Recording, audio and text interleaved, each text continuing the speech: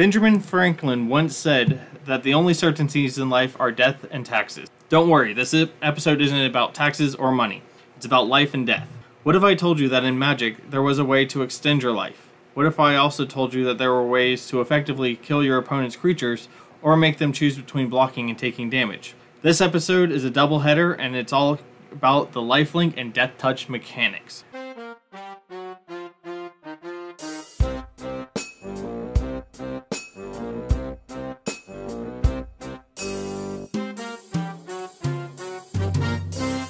Hello and welcome to this episode of Magic the Gathering Under the Hood. As always, I'm your host Chris, and I'm joined by Joe. Say hi, Joe. Hello, everybody.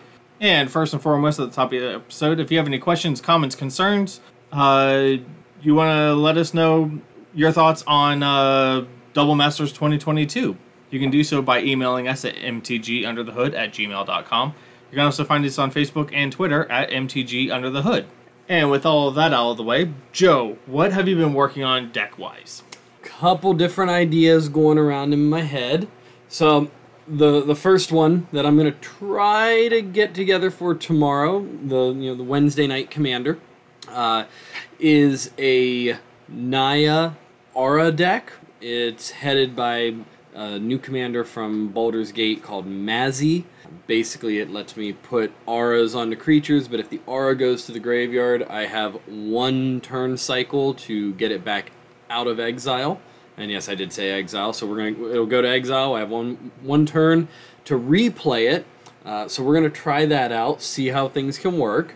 I'm also retooling my Rakdos Goad commander deck. I have a targeted Goad deck, Lorene and Camber, that I really, really like.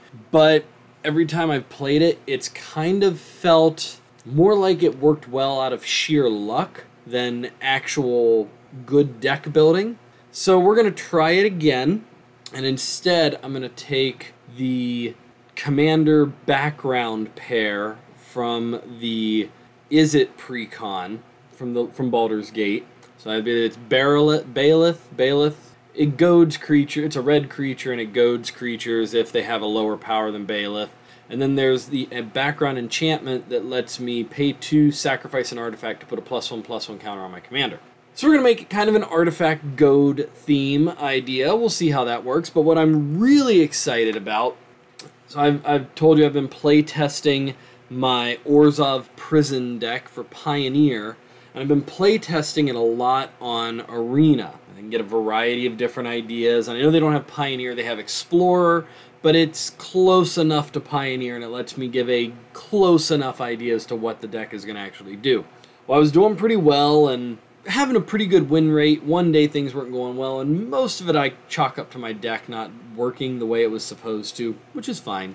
But there was one deck that absolutely wrecked me, and it was a Rakdos Prison deck that basically killed off any creatures I put into play and forced me to discard cards, then was going to come after me with Nighthawk Scavenger and Kroxa, the Grave Titan, something like that. It's from Theros Beyond Death.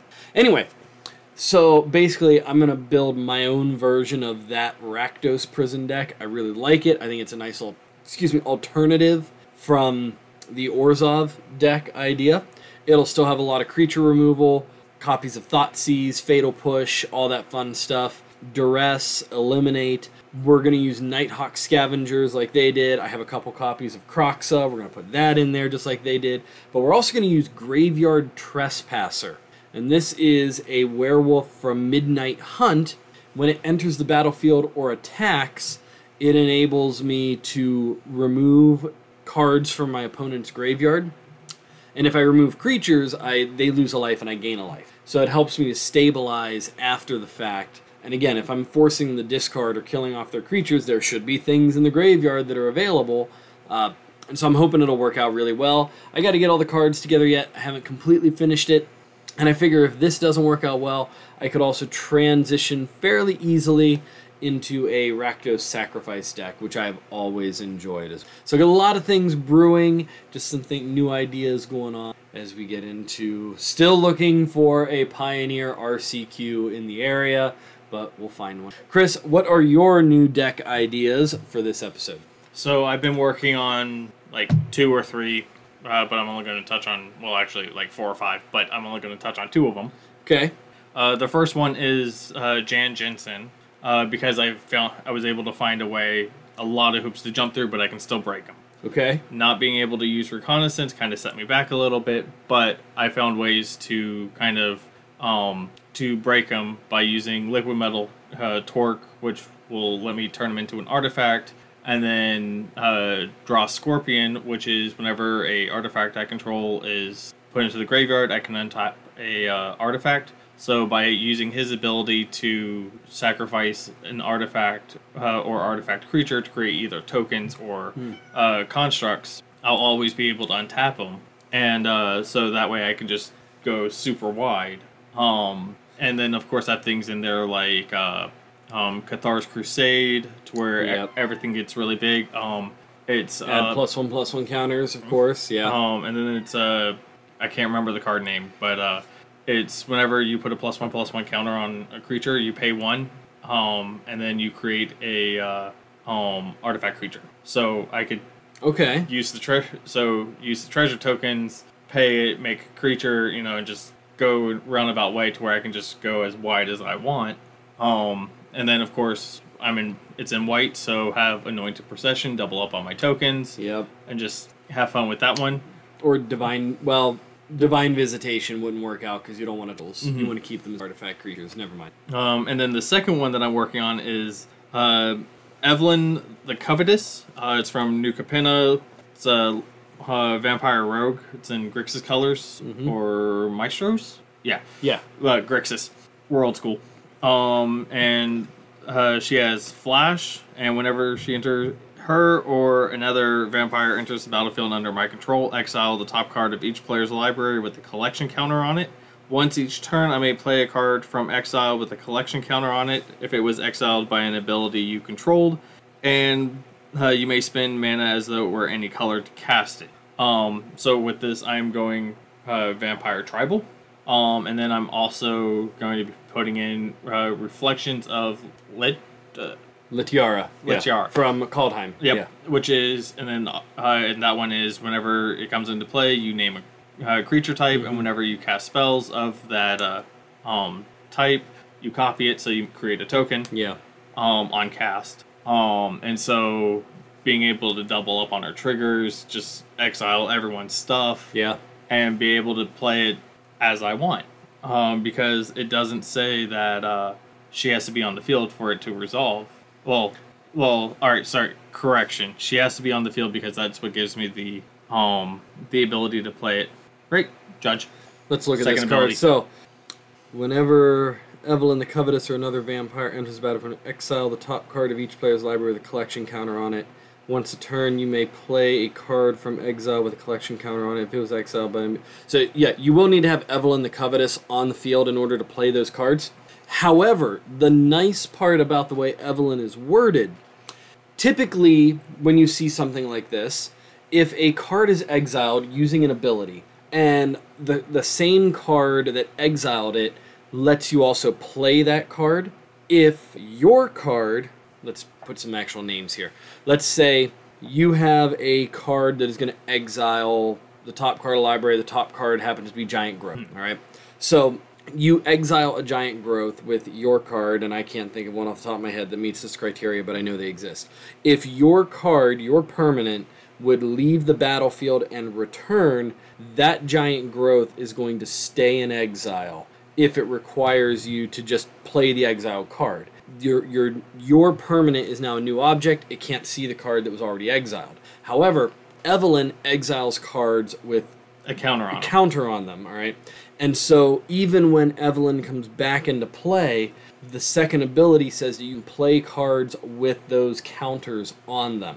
So it'll still see all those other cards that you've already exiled, and it basically doesn't matter that it's a new object, it's a new version of Evelyn. You can keep playing all of those exiled cards because they have the counter on them. So it'll be a really nice, interesting idea. I'm interested to see what you do with it. And then also with the whole Reflections of Littjara, Yes. that's also going to be going into my Arcades deck, and I'm going to be choosing walls because Of course. even though I do have non-wall defenders, a vast majority of them are walls, and so Yes. I'll be able to just go, oh look, and it would double up on my triggers for my draw triggers on Arcades because it's whenever it enters the battlefield. Yeah, you're right. So might I recommend a couple cards for you to take out? First on that list, I'm going to change the one I have from before. High Alert. Get rid of it. You don't need that card in there anymore if you're going to put Reflections of Littjara. Second on that list, Wall of Denial. You don't need it there anymore. You're good. You got it. So just some High Alert, Reflections of Littjara, or Wall of Denial. And I'm sure there's another one that it gives your walls the ability to attack. I think you have a third. No, just High Alert and Arcades. So there's two other things that I can think of that lets me attack with defenders, and that is Warmonger's Chariot, which is an equipment. Okay, take that out. I don't have it in there. Oh, good. Then we don't have to worry about because it. my commander and enchantment already do it. Okay. And then the other one is it's a card from Cons. You can if you choose one or the other, I can't remember which one it is, but if you pay a green, you can have target creature with defender attack. Yeah, you can take that out too. You don't need to worry about it. See, you have options for how. No, to I get... need redundancies. No, and redundancies. you don't. I need remember, backup plans and redundancies to my backup Commander plans. is a singleton format that values difference, values variety. We're not 60 card formats trying to get the deck to do the same thing every time. It'll be fine. With that in mind, as Chris ponders what to take out, and I keep giving him some good ideas, let's talk about our words to live by. Our first word is, again, from the comprehensive rules, as we've had from the past couple episodes.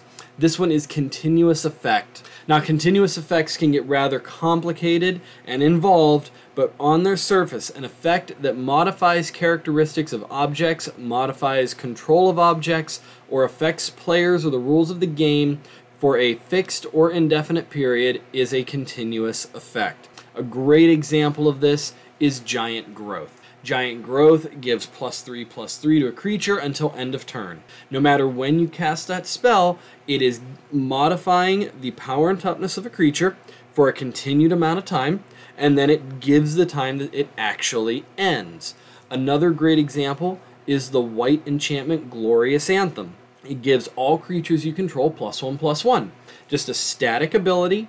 It just stays on the battlefield. Now, this is still a continuous effect, but it doesn't have an actual end time to it. It's just constantly in effect. All right. So those are some different ideas that are continuous effects, and you can check out section 611 of the comprehensive rules for a lot of information on continuous effects. And there are also a number of YouTube videos that if you go out and find them, it'll have judges talking to you about continuous effects. Continuous effects by themselves aren't hard. It's when continuous effects start to interact with each other. That's when you get the complexity from continuous effects in Magic. So, but on their surface, they're really simple. They can just get complex. So, another example of continuous effect would be Mycosynth Lattice. Remind me the wording on... all permanents are artifacts. Yes, it's a type changing, all right? It's a type changing effect. So, artifacts permanently or artifacts in addition to their other type. I don't remember. Regardless. I believe it's type change. Okay. Regardless, yes, Mycosynth Lattice is another example of a continuous effect. And again, Mycosynth Lattice being an artifact, I believe. All permanents are artifacts in addition to their other types. All cards that aren't on the battlefield, spells, and permanents are colorless, and players may spend mana as though were mana of any color. Right. So it's the first one that's, the first and second one. So let's not get into the second one. The second one causes a lot of issues for people. But yes, the first one where all permanents on the battlefield become artifacts in addition to their other types, yes, that's another continuous effect. I need one for Jan. Yeah, I know you do, but you go have fun trying to buy one of those. They are not easy to find and not cheap. I believe it's also banned in one version of the game. Modern. In Modern, it's banned, yes. It's only a $30 cost. Well, only. 35. Yeah, only. 35 to 40. All right, Chris, what's our next word to live by? The next word to live by is Gain and Drain. This is a deck archetype that dedicates itself to gaining life and consequently draining life from your opponents. A good example of a gain and drain style is the combo known as Blood Bond. It's Exquisite Blood and Sanguine Bond. One of them is whenever you gain life, target opponent loses that much life, and the other one is whenever an opponent loses life, you gain that much life. So with that one, if you have both of those on the field, you actually create a infinite an infinite loop. Well, pseudo infinite. Pseudo infinite. I mean, essentially, yes. Anytime you end up doing all you have to do to set it off is cause your opponent to lose life or cause yourself to gain life. And yeah, you'll set up a nice gain and drain continuous, kind of pseudo-continuous loop.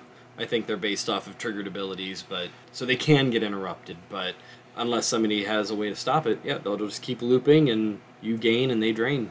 Another great example is the extort mechanic. Whenever you cast a spell, if you have something with extort on the battlefield, you can pay a black or a white, and you will gain a life, and each opponent will lose 1 life, and you'll gain life equal to the life lost that way. So there are a lot of opportunities with gain and drain. And there's another one, a creature that supports this one is Grey Merchant of Basville. Yes. Also known as Gary.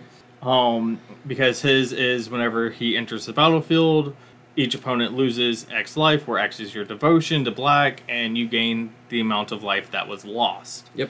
So, again, gain and drain. Alright, and so let's get into the show focus now. And this is going to be a double header, so we are going to cover Lifelink first, and then we will circle back and go through it all over again with Death Touch. Joe, you saw something really interesting whenever you were looking up the history, so take it away. So, Lifelink has actually been around for quite some time. Not one of the oldest mechanics in the game, but it has been around for a while. But it started off as actually a triggered ability that read, whenever this creature deals damage, you gain that much life. And notice it is a triggered ability at this point. One of the earliest premieres on this was Armadillo Cloak from the Invasion set. And then another one that's really important is Luxodon Warhammer. Now, Luxodon Warhammer gives the equipped creature +3/+0, trample, and that same clause. What's interesting is that in the Lorwyn set, this same triggered ability became a keyworded ability, but they dropped the triggered component from it, which is an important characteristic that is very different from a keyword ability and a triggered ability. Now, keyword abilities sometimes do turn into triggered abilities, but in this case, the way they have Lifelink set up, it doesn't work that way. Luxodon Warhammer, we're going to talk about it a little bit more. It's one of the few cards from before Lorwyn to have received errata so that it now has Lifelink on it. Ever since Lorwyn, Lifelink has appeared in most sets in a small capacity in one way or another. You typically don't see a lot of creatures with Lifelink, but they do exist. It's a nice little bonus, a nice little ability to gain a little bit extra life, and some sets do have that life gain component to them. Chris, why don't you talk to us about the rules for Lifelink? Alright, first time doing the rules, so hopefully I don't mess this up. Alright, so with all of the evergreen abilities, with all of the abilities, they all come from that lovely section of 702. And so we'll start off with Lifelink, and that is 702.15a. Lifelink is a static ability. 15b, damage dealt by a source with Lifelink causes the source's controller or its owner, if it has no controller, to gain that much life, in addition to any other results that damage causes. See Rule 120.3. 15c. If an opponent changes zones before an effect causes it to deal damage, its last known information is used to determine whether it had Lifelink. 15d. The Lifelink rule functions no matter what zone an object with Lifelink deals damage from. This next one, super simple. If multiple sources with Lifelink deal damage at the same time, they cause separate life gain events. So that one is, you have 3 creatures with Lifelink, they all swing in, your opponent doesn't, either your opponent blocks or it doesn't block, all the damage is dealt. each creature with each instance of the damage being dealt is different life gain instances, and that comes into play whenever you have things like there's a white enchantment that whenever you gain life, you can pay 1 and a white, put that many +1/+1 counters equal to the life you gained. So you could activate that for each instance of life gain. Yes. Or Ajani's Pridemate is another great example. It gets a +1/+1 counter whenever you gain life. You have 3 creatures with lifelink deal damage. Ajani's Pridemate will trigger for each one of those creatures. And then the last one, as always with the evergreen abilities, multiple instances of lifelink on the same object are redundant. Unfortunately, you can't have double lifelink and gain double life. No, that'd be kind of broken really quick there. So... Alright, so with all the rules out of the way, Joe, you mentioned it in the earlier in this episode, so let's get into the featured cards and tell us about Loxodon Warhammer. So Loxodon Warhammer is an artifact equipment. It costs 3 generic, and it originally showed up in the set Mirrodin. It has equipped creature, gets +3/+0, has trample, and has, whenever this creature deals damage, you gain that much life, and its equip cost is 3 generic. Now notice that it does have that triggered ability clause. Keep in mind, this is not the same as lifelink.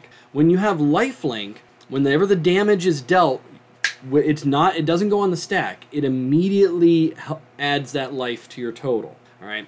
But the way Loxodon Warhammer was originally printed, it's actually a triggered ability.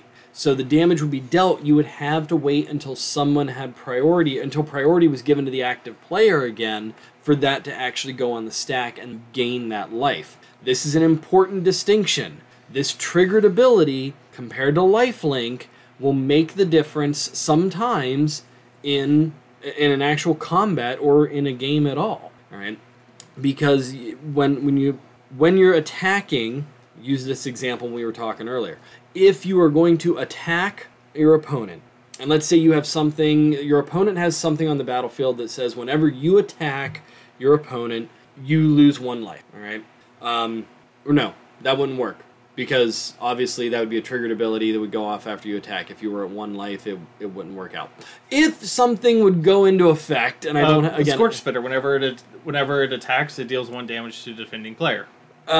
Probably still not what I'm getting at, but the idea is that if you were to deal damage to your opponent and your life total is at 1, it would deal damage to you from your opponent, but you also have a creature with lifelink that would have, say it's a 1/1 with lifelink and it gets through, even though for a brief period of time you're going to take 1 damage, but then you get the lifelink damage, or you get the life gain from lifelink, there's no point in there where you check state-based actions to see if you had 0 life. So you can end up actually still winning, or I shouldn't say winning, you can stay in the game rather than losing. With the original printing of Loxodon Warhammer and it being a triggered ability, if you were to attack, deal the damage, you lose the life, you're not gaining that life back yet. You have to wait until state-based actions are checked to put that triggered ability on the stack. And by that point, you're already dead. There's no way to come back from it. Now, the important reason we bring up Loxodon Warhammer is that it has been errataed. And so now the Oracle text for Loxodon Warhammer says equipped creature gets +3/+0 and has trample and lifelink. So keep that in mind. Rather prominent card, been reprinted several times. Wonderful, wonderful equipment. Next, Chris. Alright, so the next one is Changeling Hero. It's a creature shapeshifter for 4 generic and a white. It's a 4/4, has Changeling. We'll get to that in another episode. In a later episode, probably either right before or right after banding. It has Champion a Creature. Again, we'll cover that in another episode. And lastly, it has Lifelink. Now, just so you know, if you look at this card, the text box for it is almost full. Yes. Because of all of the reminder text. This is also a great example to point out. Lorwyn was the first time that lifelink was introduced into the game.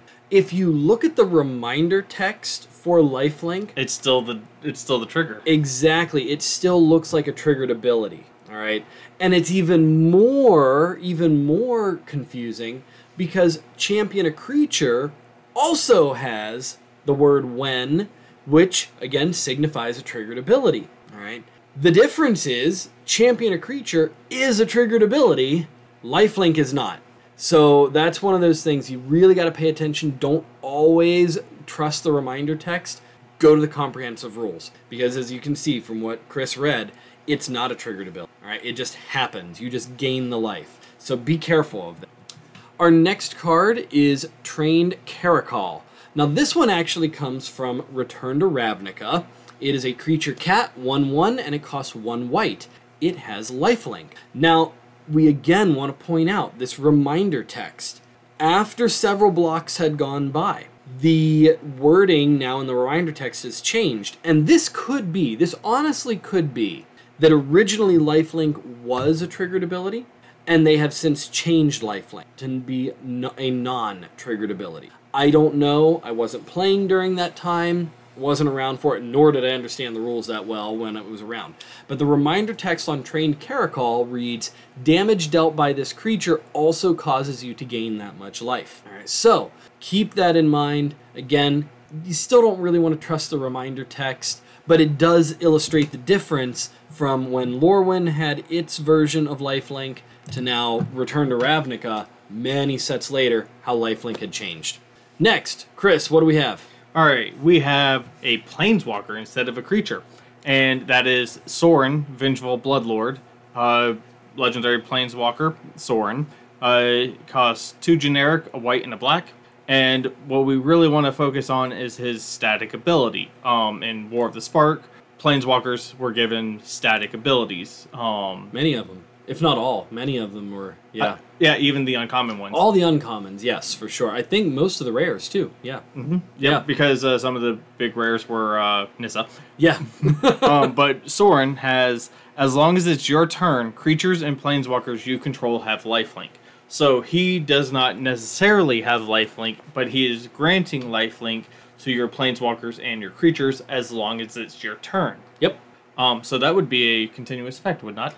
It would be a continuous effect. It is an ability granting effect, and so yeah, it is true. That is true. And what's notable about what's nice about Sorin is because he himself is a planeswalker and he doesn't say other planeswalkers. Correct. He has a +2 ability where he deals 1 damage to target player or planeswalker. So you +2 gain a life. Yep. And deal 1 damage.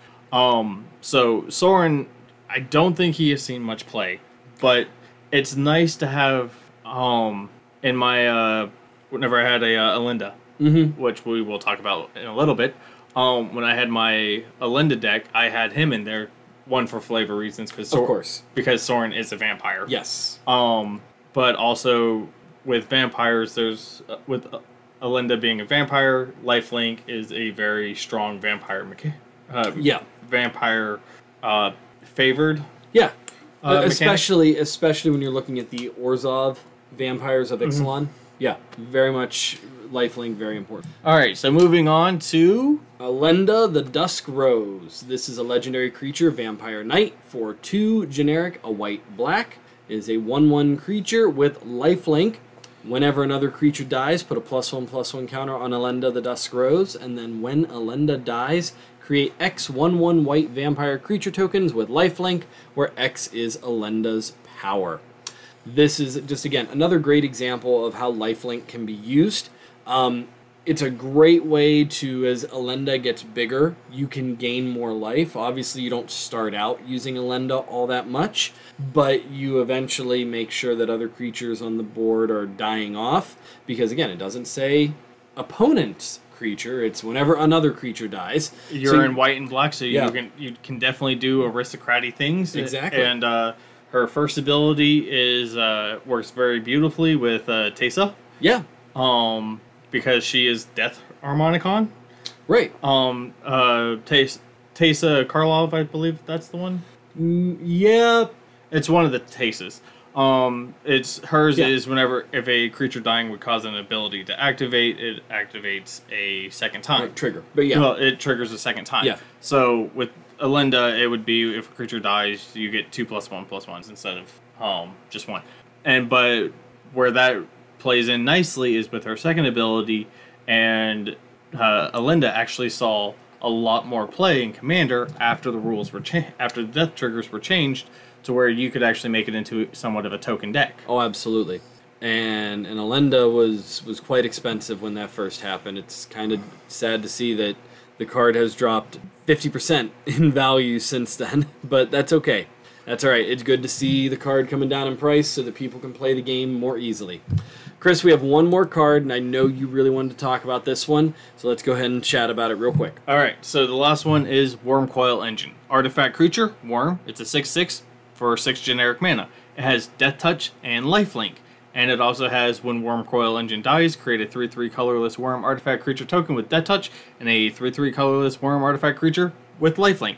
So essentially, you kill it, it splits into 2. Yeah, but and we're going to talk about this one again later. It's a solid creature, and gives the Death Touch and the Lifelink ability to it. So, but we'll talk more about why those are important another time later on in the show. All right, and we're going to get into the dominant colors. And for Lifelink, are these ones exact, or did you just stop counting? So these are precise numbers.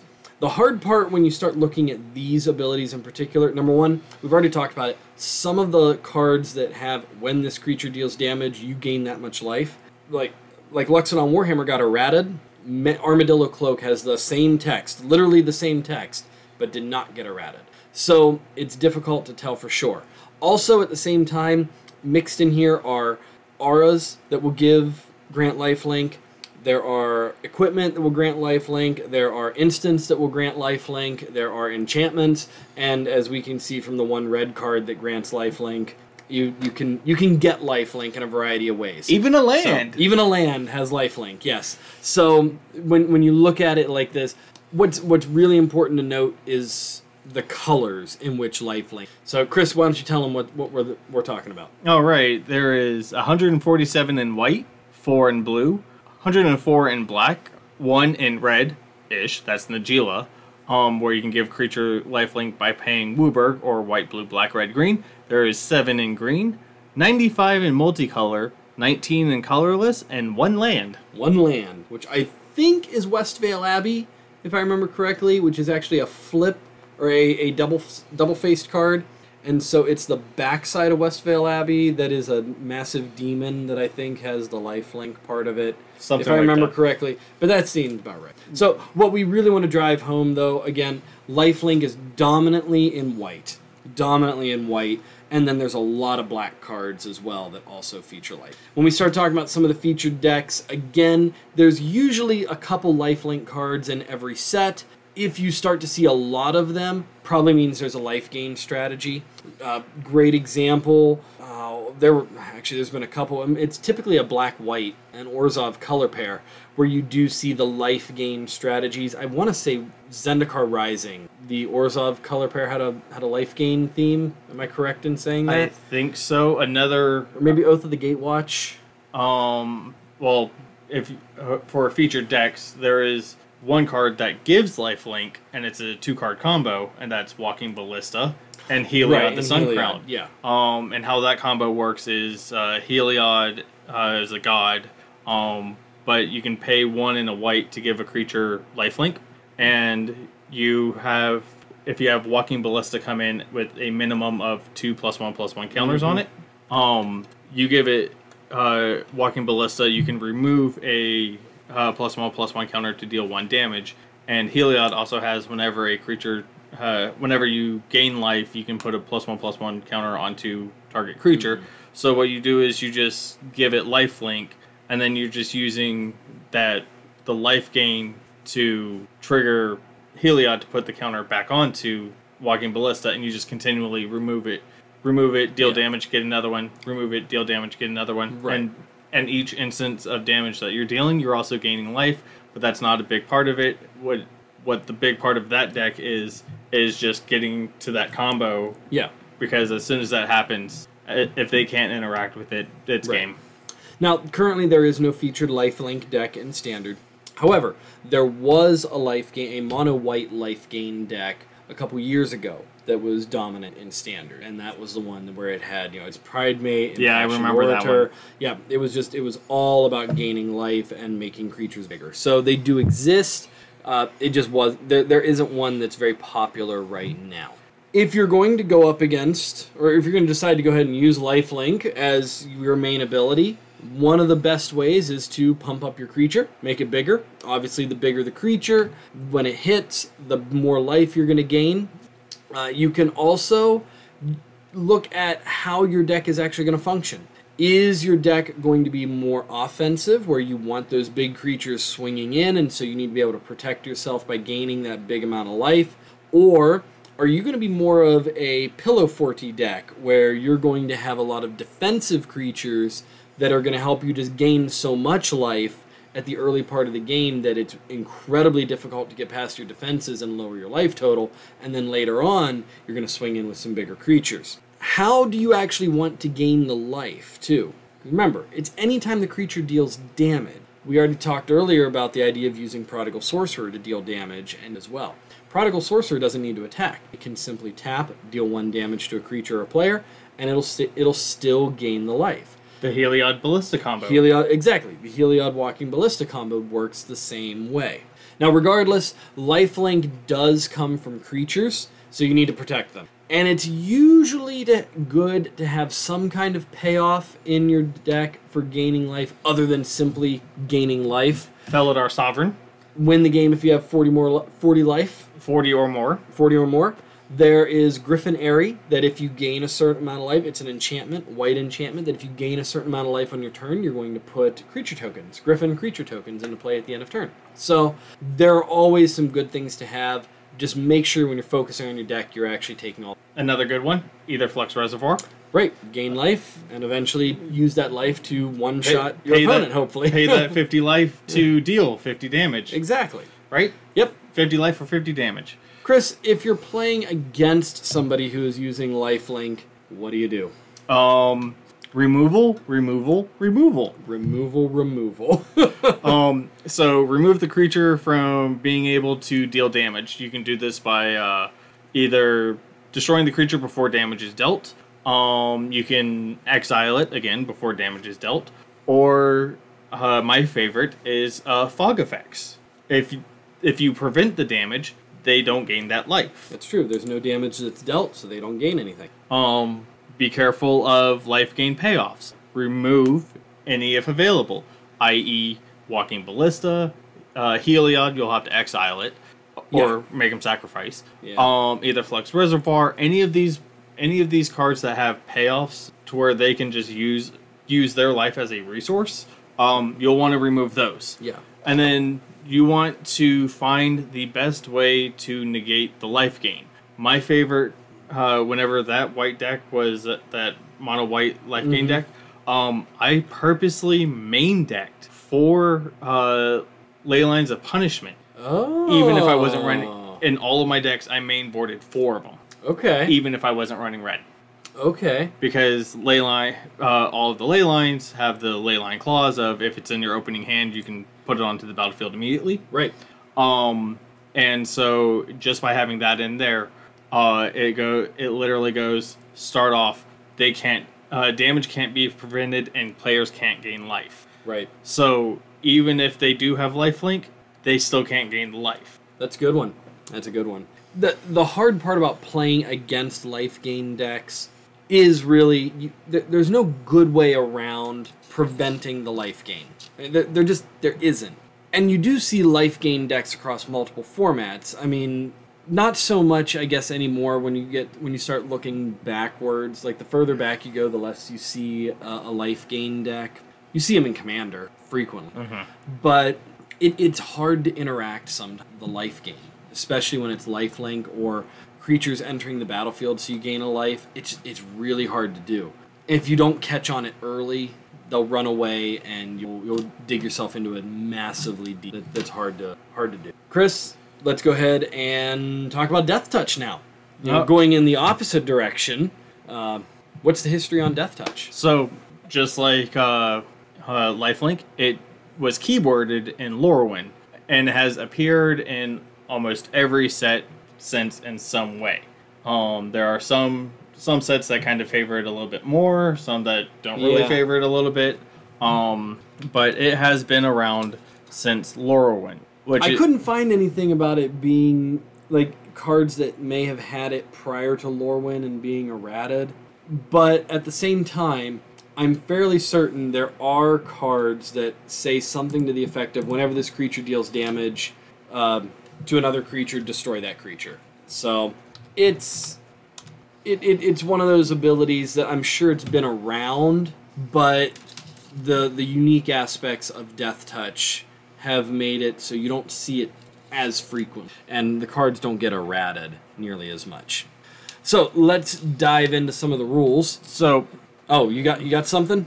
So about the whole, just like with the whole lifelink being having it going from whenever this creature deals damage, gain Right. that much life, getting eroded.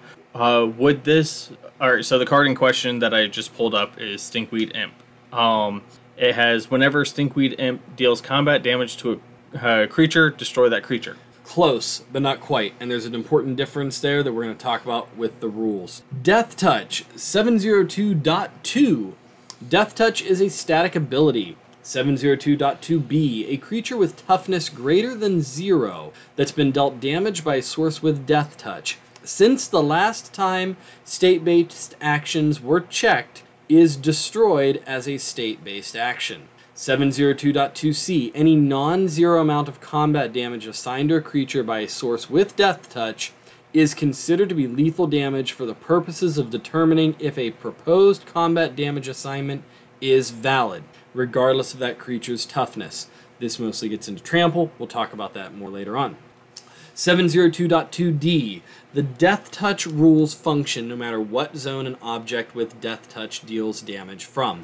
This is important because there's one creature from the Return to Ravnica, either guilds or something to that extent, that actually gives your instants and sorceries Death Touch. So they deal damage from the stack, but it doesn't matter.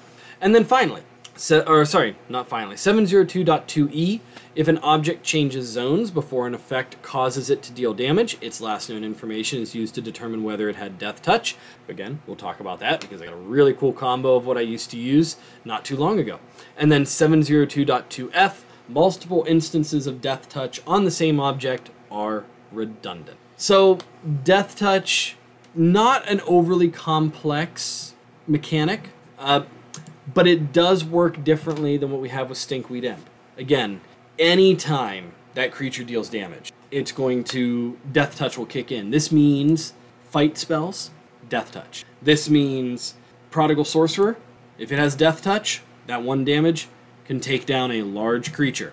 Whereas Stinkweed Imp doesn't work that way. It has to deal combat damage. And that's the main difference.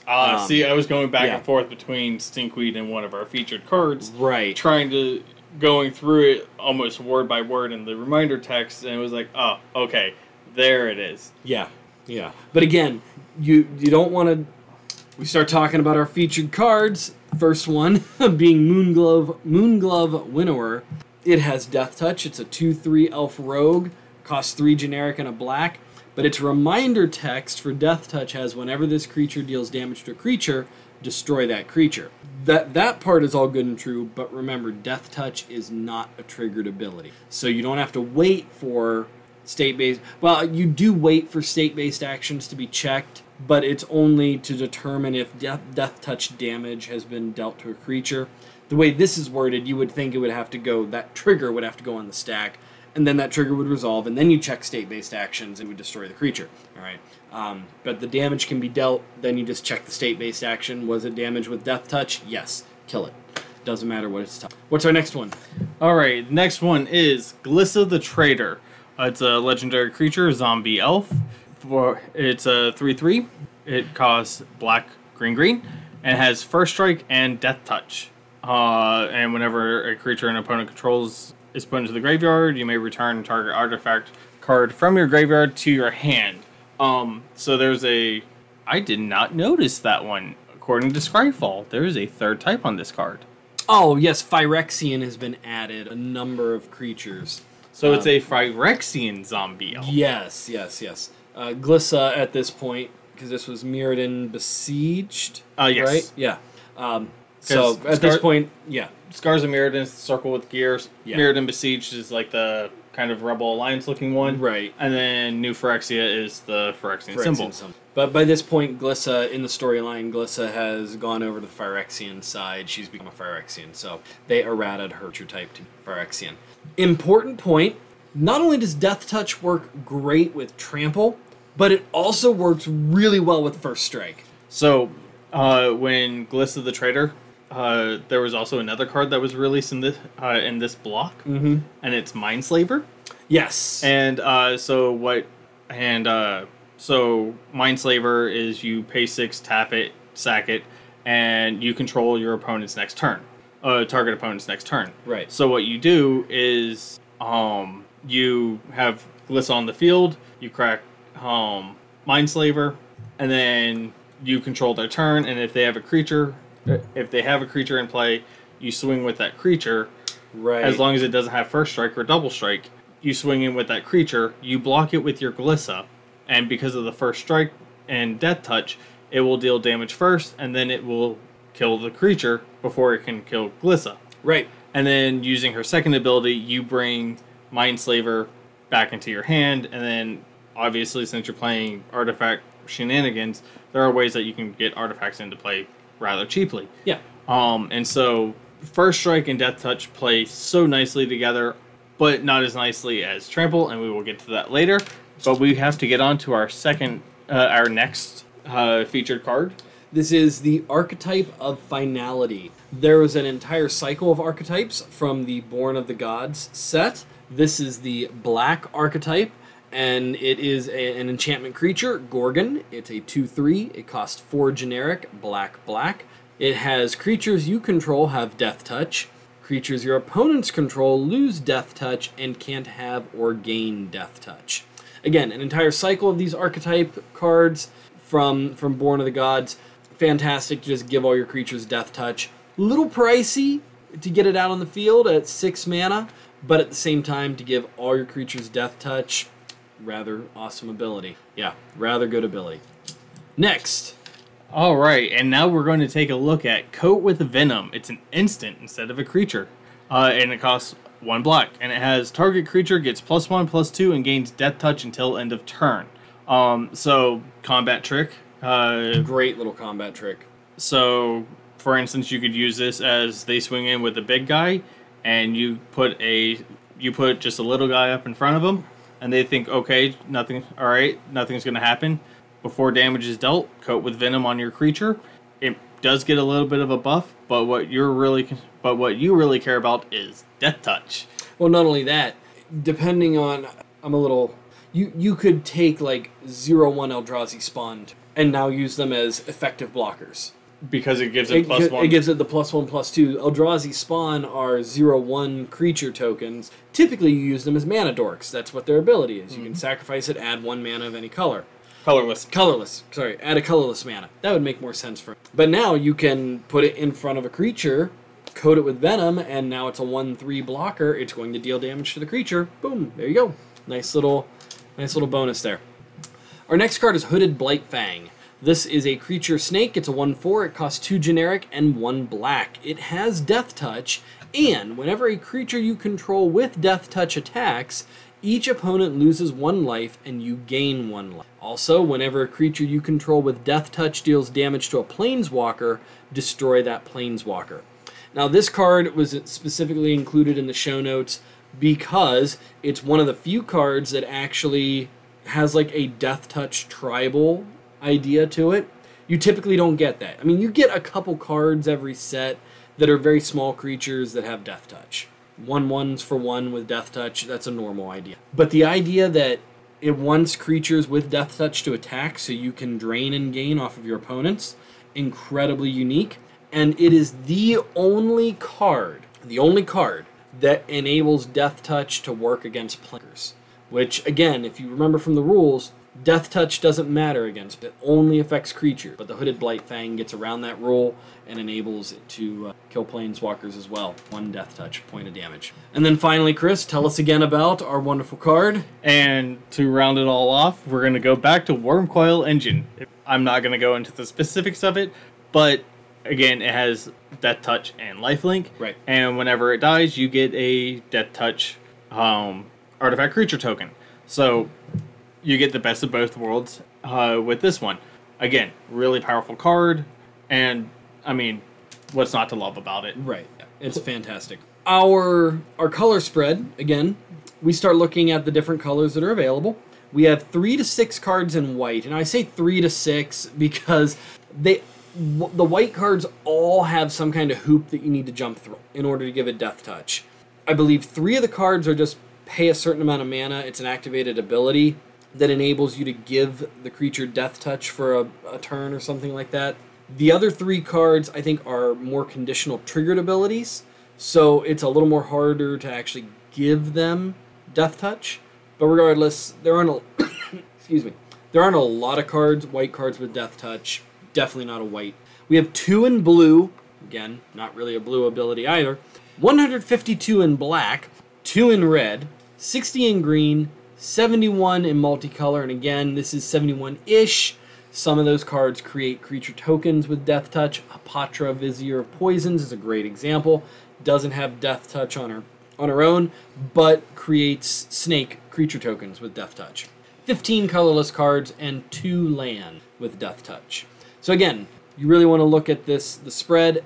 Death Touch is primarily a black colored ability. You do, however, see several cards in green that give Death Touch.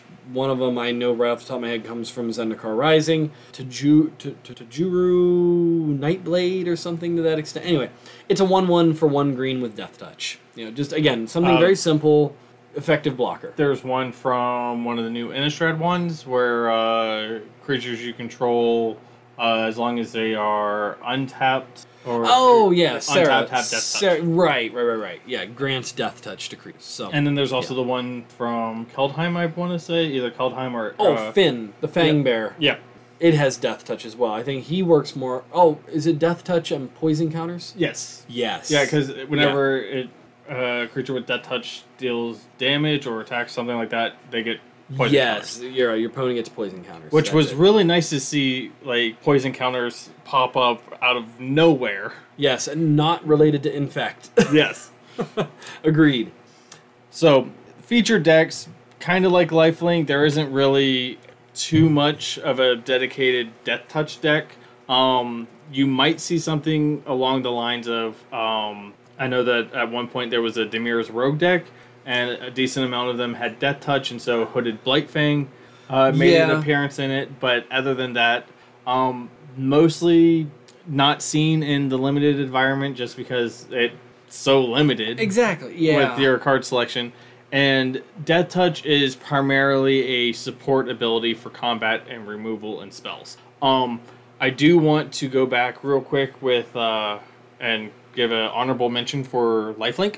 Okay. Because it just popped into my head whenever you had with one of the cards that gives your instance Death Touch. Oh yes. Fire Song and Sunspeaker. Yeah. Fire Song and Sunspeaker gives your red instants and sorceries lifelink. Yes. So there's another instance. Another great example. Mm-hmm. Yeah.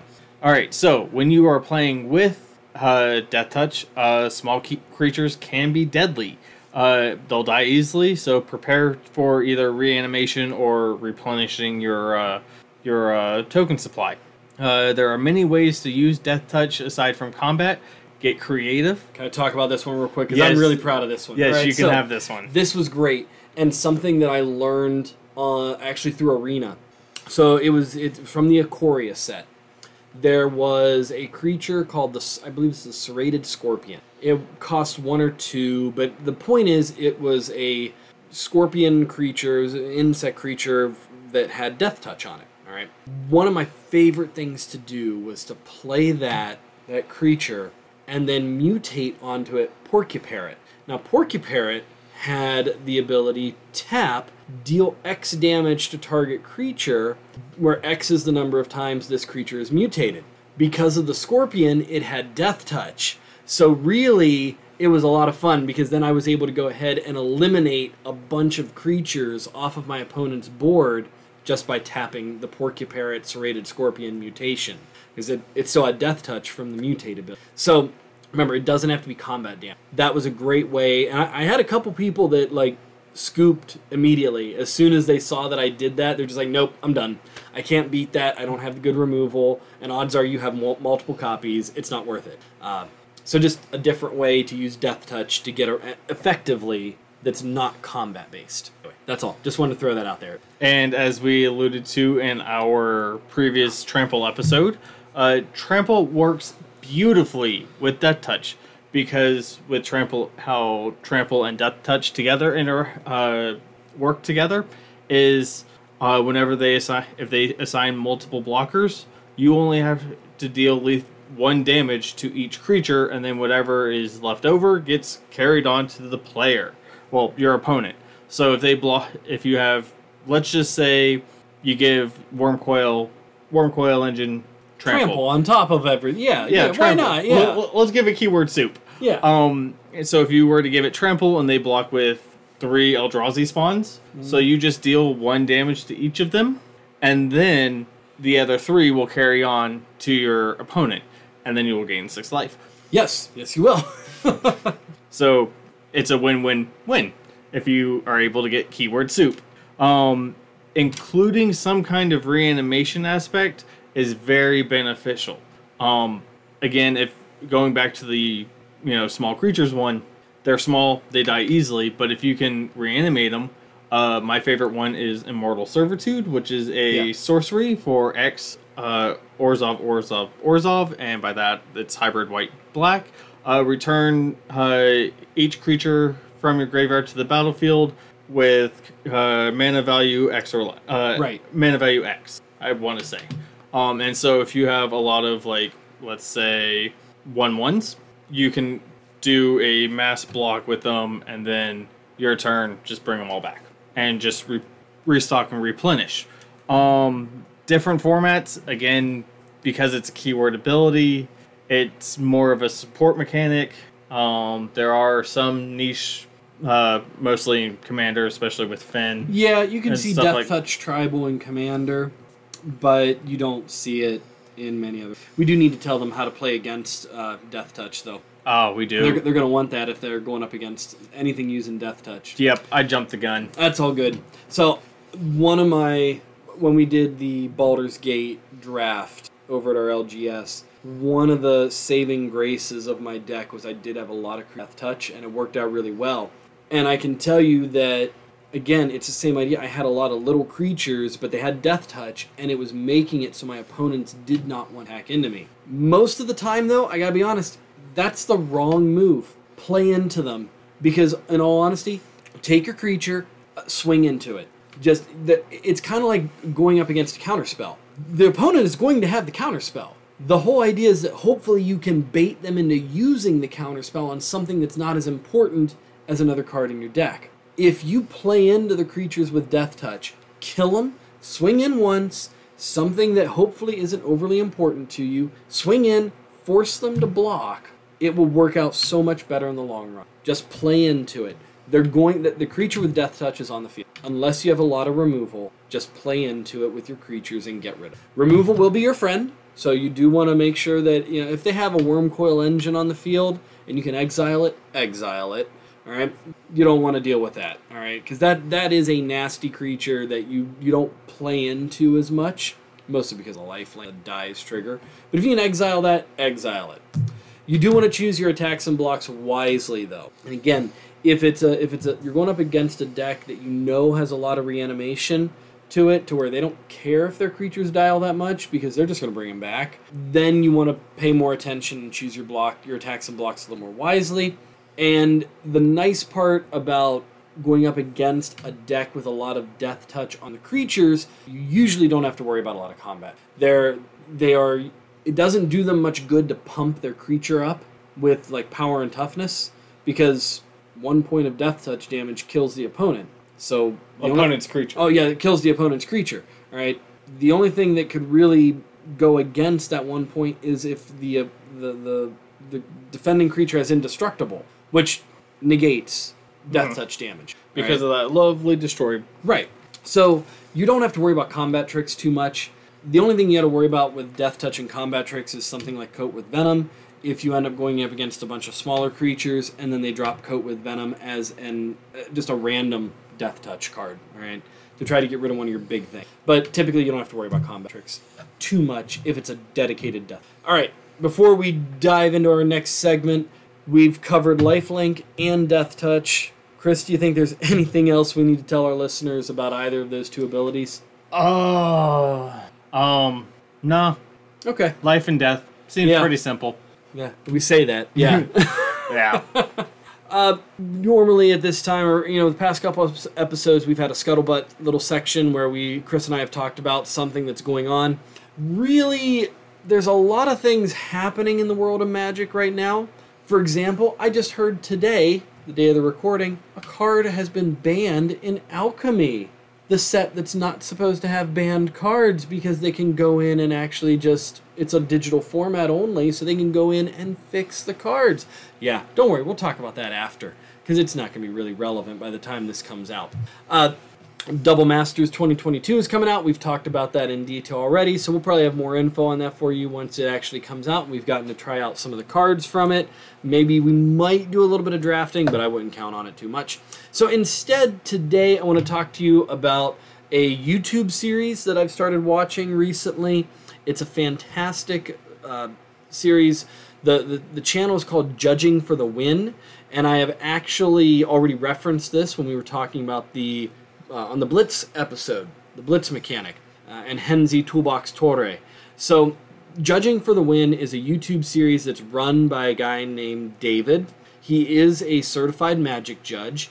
He does these wonderful episodes that are typically 5 minutes or less. If he has one that's more than 5 minutes, it means he's really got to go into something, and the rules can probably get a little obscure.